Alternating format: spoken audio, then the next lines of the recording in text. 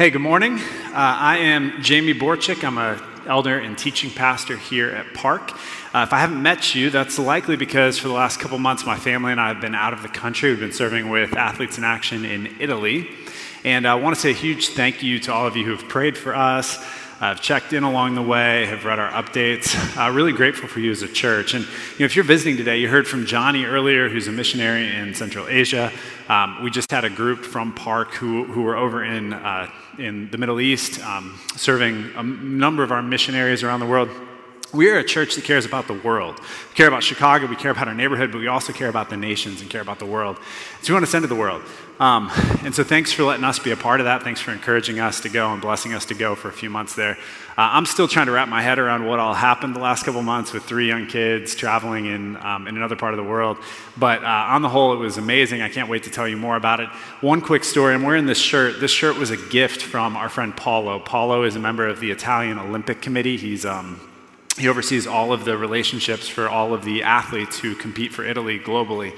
And Paulo is not a Christian, but he loves what we do with Athletes in Action, some of the resources we provide, and he's been a real champion for us. And Paulo is spiritually interested. He's kind of curious. I just had coffee with him last week, right before we came back to the States, and he's a guy you can be praying for. And so just one small picture of some of the work that God is doing there, some real favor that he has shown. So thanks for championing us. Thanks for being a part of that. And it's great to be back with you. My Kinsey and our boys, Trip and Jet are here today. Archer has an ear infection, so Kinsey's with him at the doctor right now this morning. So she's sad not to be here, but we'll be back soon and look forward to catching up with all of you in the very near future. Now, if you got a Bible, you can find 2 Samuel chapter 9. 2 Samuel chapter 9. That's where we're going to be this morning. And I want to tell you a story to kick things off. So one of my earliest memories happened when I was about 6 years old. I was upstairs in the house I lived in with my parents back in Ohio, and I was sitting in this room that my mom used. It was kind of an extra bedroom that my mom used as an office. And as I was in this room, I noticed that on the desk, there was a landline telephone. Anybody remember landline telephones? That's the thing people made phone calls on, college students, before Steve Jobs came around. That's how you communicated with people. So landline telephone on the desk, and I remember looking at it, and in my 6-year-old brain, I had this very clear thought. I'm not supposed to call 911. Followed immediately by another thought, which was, I'm going to call 911. And then little 6-year-old Jamie picks up the phone. You had to like turn a little dial thing. Okay, that's how this worked. So 911, ring. Operator dispatcher picks up. 911, what's your emergency? Slam the phone down. Then, just 2 seconds later, I hear the phone start to ring. And I hear my mother pick up the phone downstairs in the kitchen. And she then yells upstairs, she says, Jamie, did you call 911? And I was caught. And so in that moment, I knew that what I had done was wrong. I knew that I was in the wrong. And my reaction in that moment was I literally got down on my knees and I crawled underneath the desk and I hid underneath the desk and waited until she came and got me. Now, I had visions as I was hiding of the police coming and taking me away for life, of my mom blowing up at me. I'm okay, I'm still here. I didn't go to jail for that. But I was scared. And in my fear, I hid.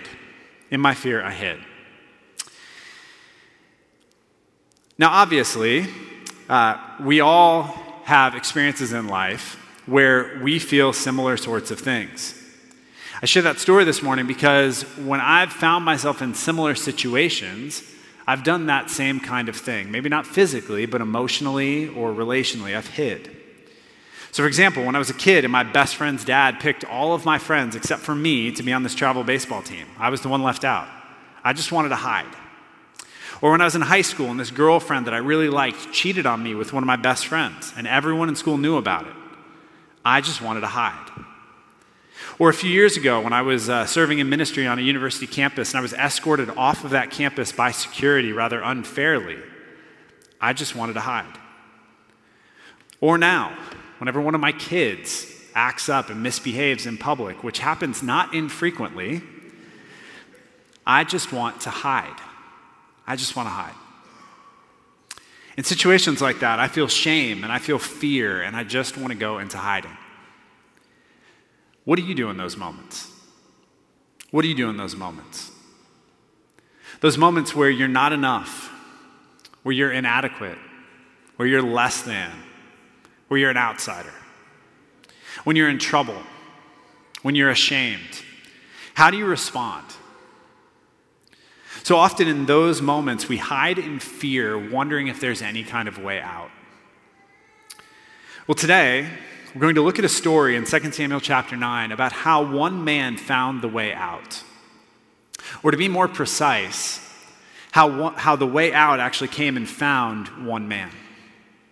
So let me pray, and we're going to take a look at our text.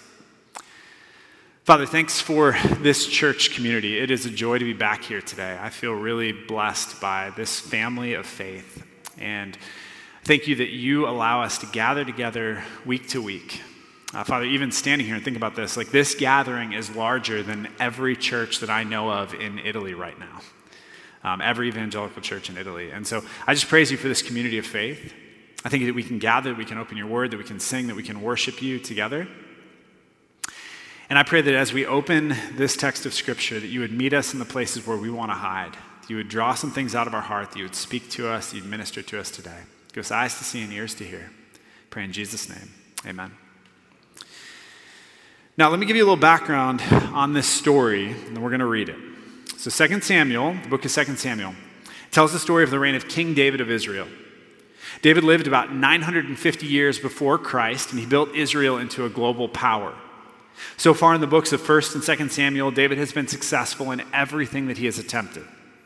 He's got favor with God. He's got favor with all the people. He's the golden boy with the Midas touch. And he's been super faithful along the way. His character is strong. And chapter 9 happens at the apex of the book. This is the high point of David's reign. And that's where our story begins. 2 Samuel chapter 9, verse 1. And David said, "Is there still anyone left of the house of Saul that I may show him kindness for Jonathan's sake?"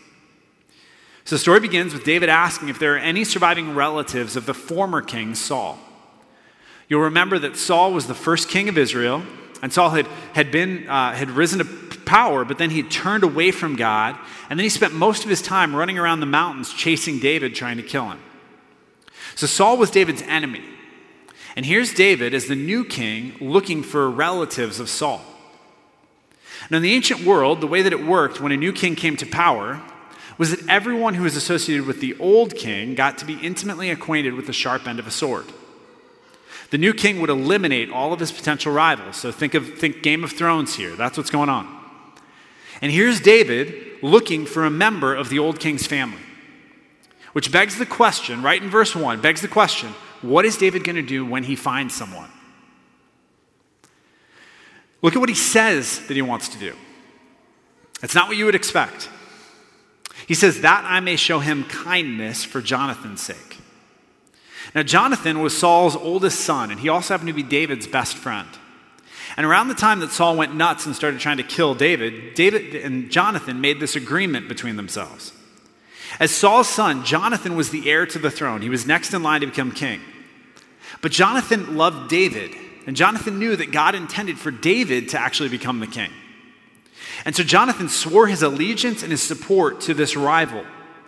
And in return, David promised Jonathan that when David did become king, as God had promised him he would, David promised that he would not then destroy Jonathan's family, but would instead protect Jonathan and his family.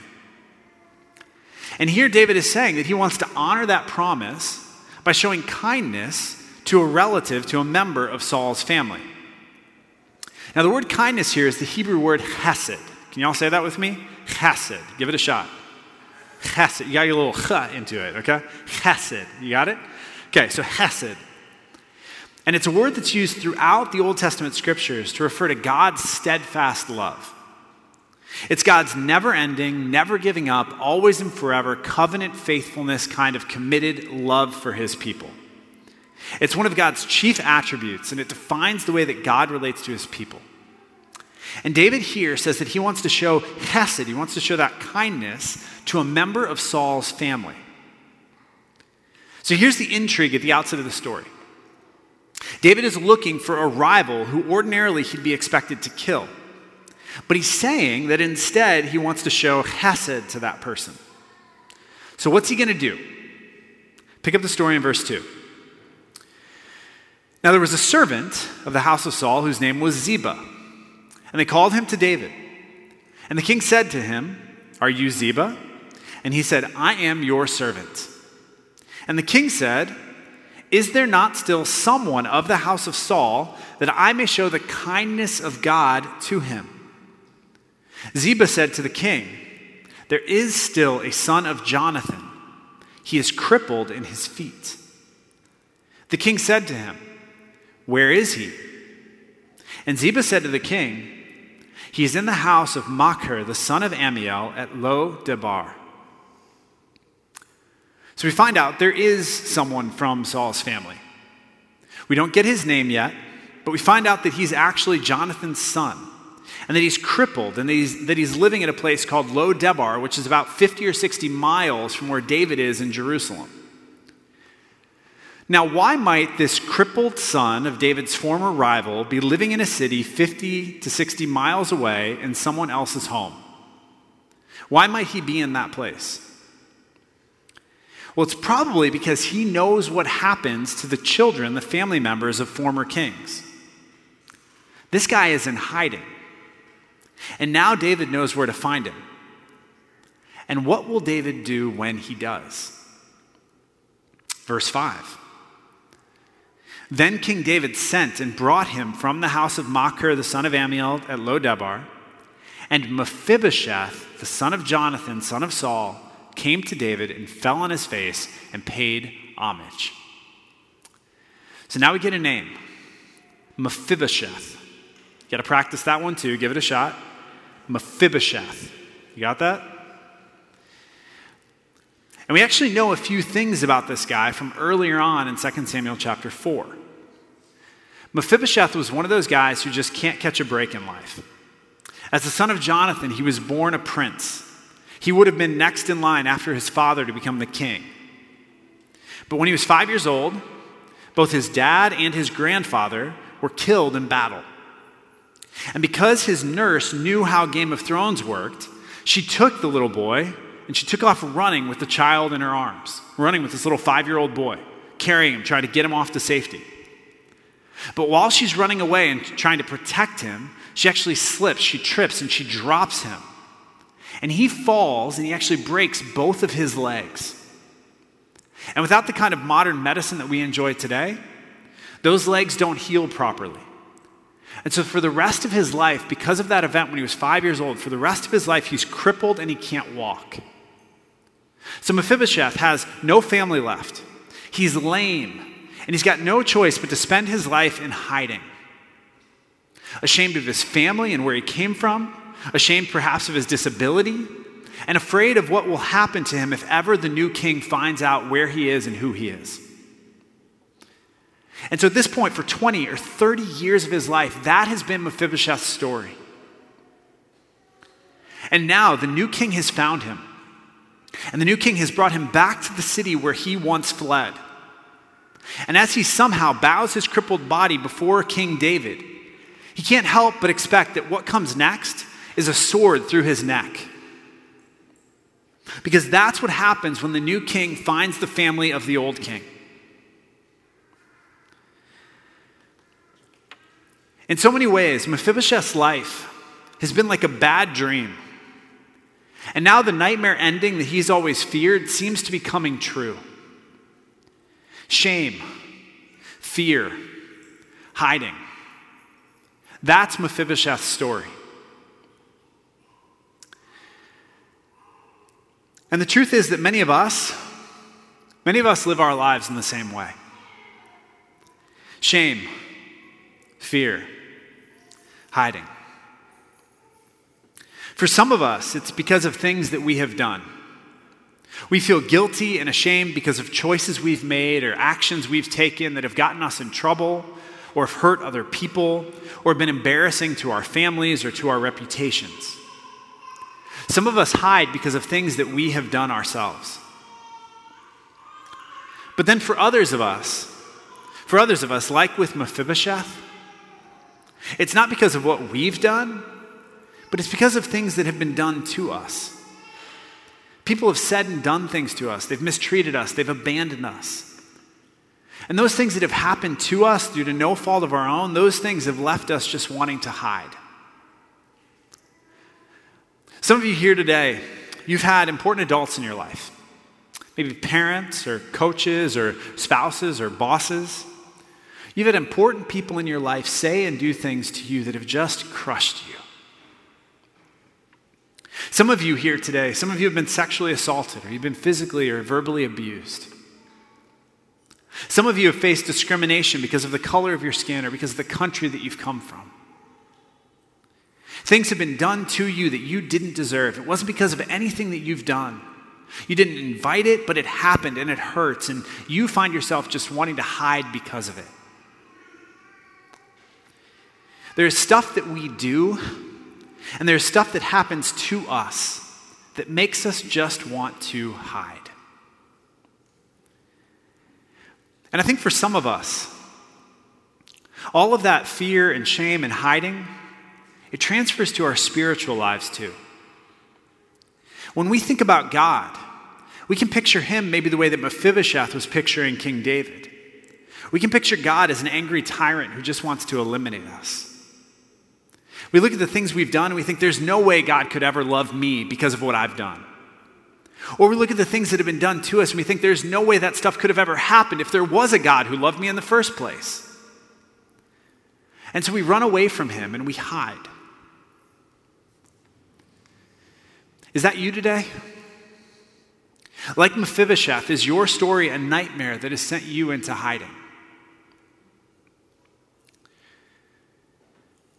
Now, as you read this story about Mephibosheth, and as you feel the drama of his life, I think what anyone with a heart wants to see happen is to see a happy ending. We want to see the nightmare end. We read this story and we root for this guy. And for us, even when we're in the midst of our own hiding, even in our own fear and shame, even when it feels crippling, what we long for deep down is to be able to come out of hiding and to be able to really live again. It might be a nightmare right now, but we dream of a happy ending someday. And this is where our story in 2 Samuel takes a beautiful turn. Check out verse 7.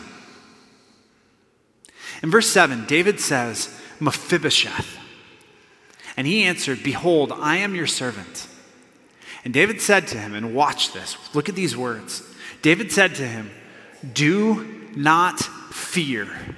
Do not fear, for I will show you kindness for the sake of your father Jonathan. And I will restore to you all the land of Saul your father, and you shall eat at my table always. What is David doing here? He's inviting Mephibosheth to come out of hiding and come to a place where he can really live. At the very moment where Mephibosheth thinks the nightmare is real, David calls him by name and he tells him that it's actually the happy ending to a dream that was far too good for him to ever even dream in the first place. Now Mephibosheth, he can't even believe it. For him, what David offers is way too good to be true, which is why in verse 8, he calls himself a dead dog and he keeps his face buried in the dirt. But then David actually does everything that he said he was going to do. Look at verse 9. Then the king called Ziba, Saul's servant, and said to him, All that belonged to Saul and to all his house I have given to your master's grandson, to Mephibosheth. And you and your sons and your servants shall till the land for him and shall bring in the produce, that your master's grandson, Mephibosheth, may have bread to eat. But Mephibosheth, your master's grandson, shall always eat at my table. Now Ziba had 15 sons and 20 servants, all of whom are now going to Mephibosheth. Then Ziba said to the king, According to all that my lord the king commands his servant, so will your servant do. So Mephibosheth ate at David's table like one of the king's sons. And Mephibosheth had a young son himself whose name was Micah. And all who lived in Ziba's house became Mephibosheth's servants. And so Mephibosheth lived in Jerusalem, for he ate always at the king's table. Now he was lame in both his feet. So what we see here is that David follows through on his promise and he does everything he said he was going to do. In fact, we see David do 3 things for him. First, he gives him protection. He doesn't kill him. He puts the sword away, gives him protection. Second, he gives him provision. He meets all of his needs. Mephibosheth was hiding out at a place called Lo Debar, which in Hebrew means no pasture, like no food, nothing to eat. And David brings him back to Jerusalem, the capital city, and he gives him a house and land and food and servants, and he restores to him everything that belonged to his grandfather Saul. So David gives him provision. And then finally, third, David gives him position. He gives him a seat at his own table. The king's table was the royal banqueting table. It was where all the government leaders would gather to feast with the king. And 4 times in this text, we are told that Mephibosheth would always eat at the king's table. This was a position of honor. And 4 times the narrator reminds us of it because it's that big a deal. Now think with me for a second here about what would happen as Mephibosheth came to that table with his crippled legs. Twice in this passage, including in the final verse of the story, we're told about Mephibosheth's crippled feet. And his feet would have been something that everyone and anyone would see and would know everywhere he went. It was a disability. It was something he couldn't hide. It was visible to everyone who looked at him. And so it could have easily been a source of shame in his life. You could see his feet, that he couldn't walk, that he couldn't move. Maybe he's on crutches, or maybe somebody's carrying him. He can't do it. But when he comes to the table, what happens? What happens as he sits down at the table? Picture it. He's at the banqueting table, surrounded by others. And as he's seated at the king's table, his disability disappears. It's disappeared. It's covered. And at the table, he's just like everyone else. He's just like everyone else. He's an equal at the table. The table is a perfect symbol of the provision, protection, and position that David gives to Mephibosheth. He is an equal at the table. And so here is the deal with Mephibosheth. He spends the first half of his life, or however long, living in hiding under a desk because of his fear and his shame. And from his vantage point, there's really nothing that he could possibly do to ever get out of that situation on his own. He's stuck there underneath the desk with no way out. But then, the very person he's been afraid of all along actually comes to the rescue and does the exact opposite of what he expects. The king shows up, and instead of putting him to death, actually gives him life and gives him a seat at the table. And why does the king do what he does? Well, the key to this whole story is in verse 3. Look again at verse 3. David says, that I may show the kindness of God to him.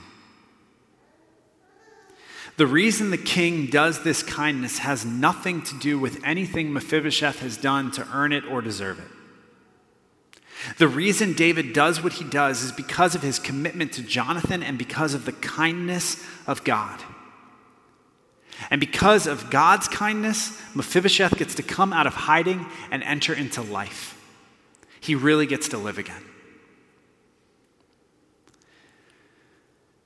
You see, as we look at this story, as you look at the Bible as a whole, it's easy to think that it's all about David and that David is a hero. But if you know anything about the storyline of the Bible, you know that like almost every character in the Bible, David is not really a hero. In fact, just 2 chapters after the story, David commits adultery, gets the woman pregnant, and then murders her husband to try to cover the whole thing up. David is not a hero, and this story is not primarily about David. This story, like every story in the Bible, is primarily about God. And at the center of this story is not David and his kindness, but God and his kindness. It is the kindness of God that David shows to Mephibosheth. It is the kindness of God that gets Mephibosheth out of hiding.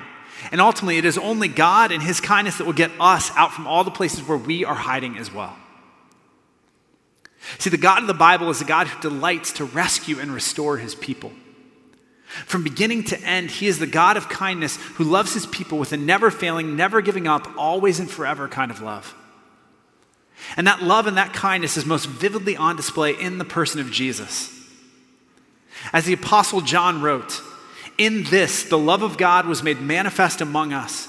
That God sent his only Son into the world so that we might live through him." The truth is that we are all spiritual Mephibosheths. We've all got shame and fear and lots of other stuff that sends us into hiding. We believe a sword is coming for us, and in fact, we deserve the sword because of our sin. But what Jesus Christ did is he came and he took the sword for us. He went to the cross and he took the sword that we deserved for our sin so that God could offer us his kindness instead. Jesus gave up his place at the table so we could have a place at the table.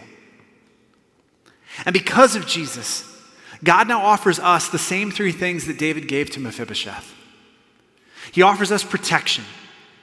He won't punish us as our sins deserve. Jesus took the sword so we don't have to. He offers us provision.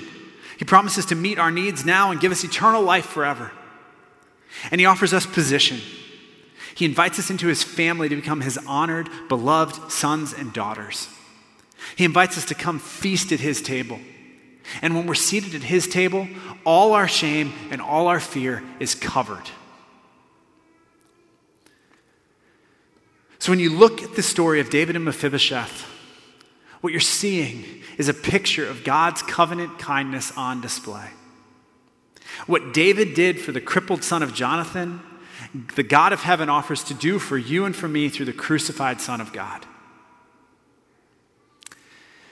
And this means two things for us today. The first is this. You need to receive God's kindness. You need to receive God's kindness. God has a place at his table waiting for you, and he wants you there. But as long as you're hiding under the desk upstairs, you can't enjoy the meal. Now, my kids, I have 3 boys, and all of them age up in the summer. Jet had his birthday about 3 weeks ago. Archer's birthday is this coming Saturday, and Tripp's birthday is 3 weeks away. So lots of birthdays happening in the Bochik household right now. And just imagine, as their parents with these 3 boys, our boys love their birthdays and they love being celebrated on their birthdays. And so we love them and we want them to feel celebrated. So we buy them presents, we get them gifts. And just imagine if on one of their birthdays, so say Tripp, we'll use him as the example, he's the oldest. So just imagine that on Tripp's birthday in a few weeks, we buy him a bunch of gifts and we've got them wrapped and they're sitting in the living room. And morning comes, and he wakes up, and by the way, this would never happen in real life because he really loves presents and he really loves his birthday. But just imagine, just pretend with me for a second, that it's his birthday. And he wakes up and he refuses to come downstairs. And we plead with him. We say, Tripp, come on, it's your birthday. We want to celebrate you. We love you. We got this awesome stuff for you. We want to give it to you, buddy. Come on down. Come join us. But he just stays in his bed. He crawls under the bed. He hides under there. Like if he does that, he misses out on all that's been purchased and provided for him already. He misses out on the joy that's available to him. We've already done everything necessary for him to have it, but if he doesn't come to the table, he never gets to enjoy the goodness of the gifts. And the same is true with God's kindness.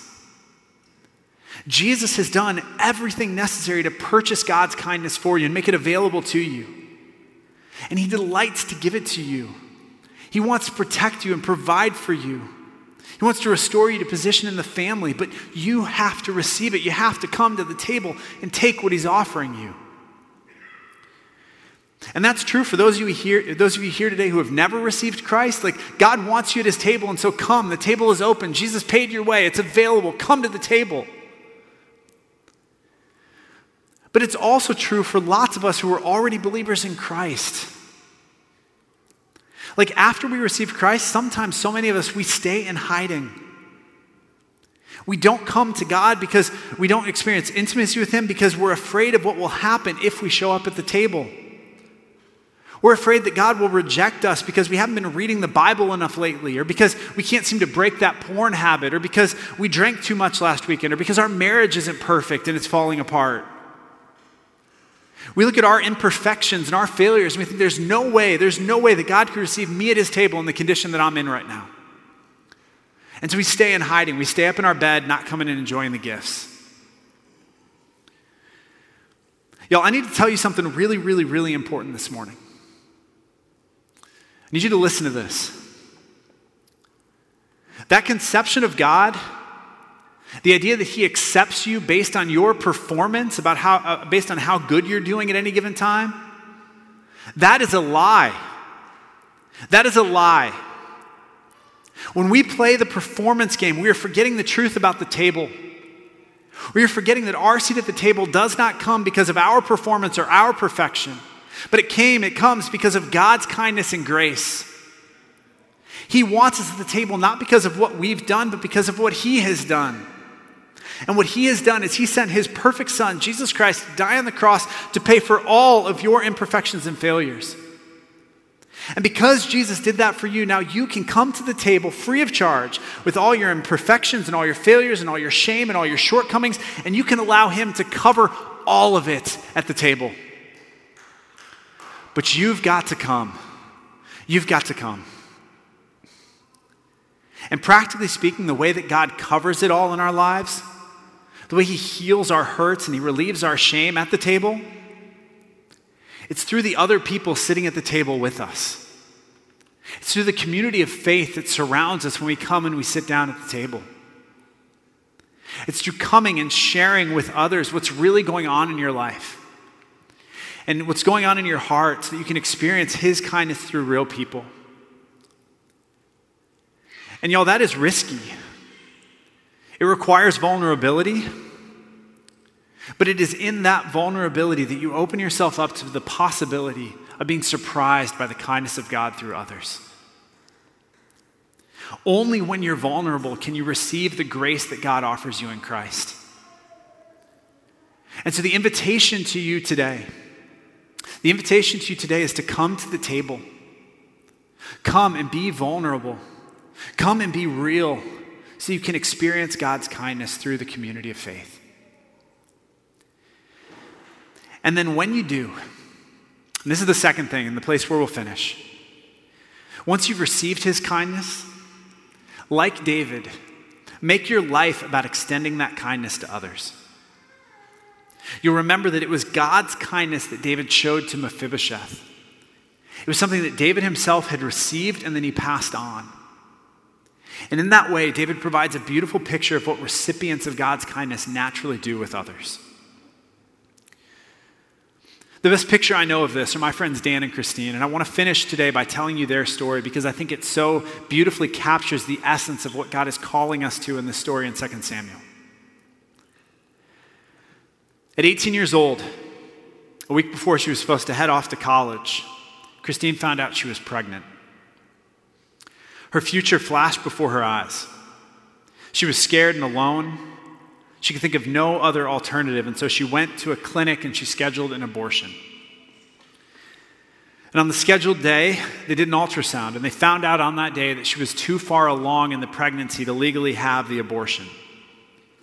And so she was stuck at that moment, having this baby she didn't want, and now college was not going to happen for her. A few months later, she gave birth to her daughter, Courtney. And when Courtney was born, Christine found out that Courtney had extremely complex and life-threatening disabilities. The doctors projected that she would live at most a few years, and during that time, she'd mostly be in a vegetative state for her entire life. The prospects were bleak. And so here's Christine at 18 years old. No boyfriend, the guy had run off. No husband, no job, no plan, no college, living on welfare with a special needs daughter and lots of medical bills coming her way. Imagine the shame and the fear, the emotion that she would experience in that space. That's a place where she wanted to hide. And yet that's where the God of kindness intervened in her life. He brought a Christian friend into Christine's life. And that friend invited her to come to the table and join her at church one Sunday. And Christine came, and she kept coming. And as she joined the table, as she came to the church community, she was vulnerable. And there she found God's kindness in that church community, and she became a follower of Christ. And then in that community, at that table, there was a guy named Dan who took notice. And Dan asked her on a date. And eventually Dan asked her if he could become Christine's husband and become Courtney's dad. Now Dan didn't have to do that. He was stepping into a whole lot of hurt, a whole lot of pain, a whole lot of mess. But he would receive God's kindness, and he wanted to extend it to another. And so he entered into that story to show the kindness of God to Courtney by being her dad, and to Christine by being her partner in raising that precious girl. And together, Dan and Christine have continued to do it. For over 20 years now, they've regularly volunteered at a hospital for children with special needs. And at that hospital, they show the kindness of God to kids and families in really, really difficult circumstances. About 11 years ago on a mission trip to El Salvador, at an orphanage, they met a special needs boy named Kevin. At the time, Kevin was 9 years old, but weighed just 18 pounds. And Dan and Christine fell in love with Kevin. And they adopted him, and they brought him to the U.S., and they made him part of their family. Doctors predicted that neither Kevin nor Courtney would live to see their teens. But both of them shattered the odds. They both graduated from high school. They completed marathons with Dan pushing them in their wheelchairs. They played in baseball leagues. They both worked jobs. And all along the way, they showed God's kindness to the world through their beaming smiles everywhere they went. Now, Courtney actually passed away about a year ago now. She was in her early 20s, having lived a life that far surpassed all expectations. Hundreds of people gathered for her funeral. Kevin is thriving today. He just turned 20 and attended his high school graduation ceremony a few weeks ago. Now, none of what Dan and Christine have done has been easy. Medical emergencies and extended hospital stays and costly bills and lots of worry, that's been their story. But through it all, Dan and Christine just keep showing God's kindness. They've received the kindness of God themselves, and they've devoted their lives to extending that kindness to others. Because, y'all, that is what the kindness of God does. And when God's people extend God's kindness, it gives life to people like Christine and Courtney and Kevin and Mephibosheth, and to you and to me. And so here in Chicago, here in Rogers Park, in the office where you work, in the building where you stay, in the neighborhood where you live, all around us are people like 18-year-old Christine standing at the door of the abortion clinic in shame and fear, who can see no way out. All around us are people like 9-year-old Kevin, orphaned, abandoned, and desperately in need. All around us are people like you and me who are carrying around guilt and shame and fear from what we've done or from what has been done to us. And like David with Mephibosheth, God wants them to come to the table. As if you're here today and you've received his kindness, what God is asking of you is that you extend it to others. Who are those people in your life? The unlikely, the undeserving, the difficult, the outsiders. Who is God calling you to extend his kindness to? Today, God is offering his kindness to you. He's inviting you to come to his table always, and to spend your life inviting others to join you at the feast. And so today, receive his kindness, and then go and extend that kindness to a world in need. I'm going to ask you to bow your heads and close your eyes.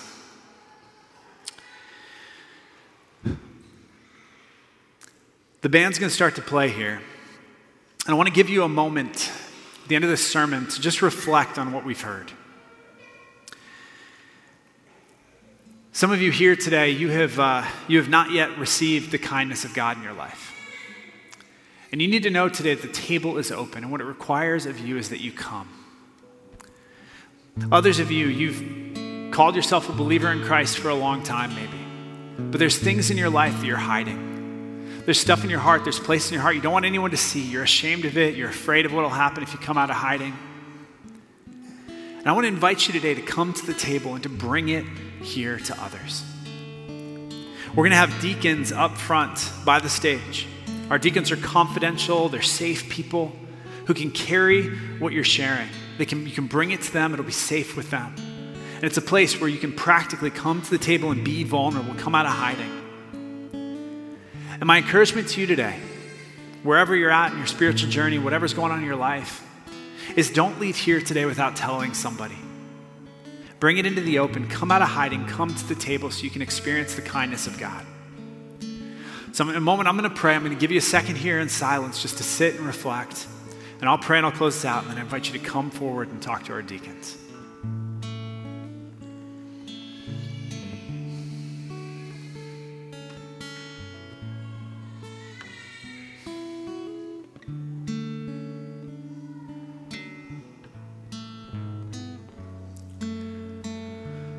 Father, we thank you today for your kindness.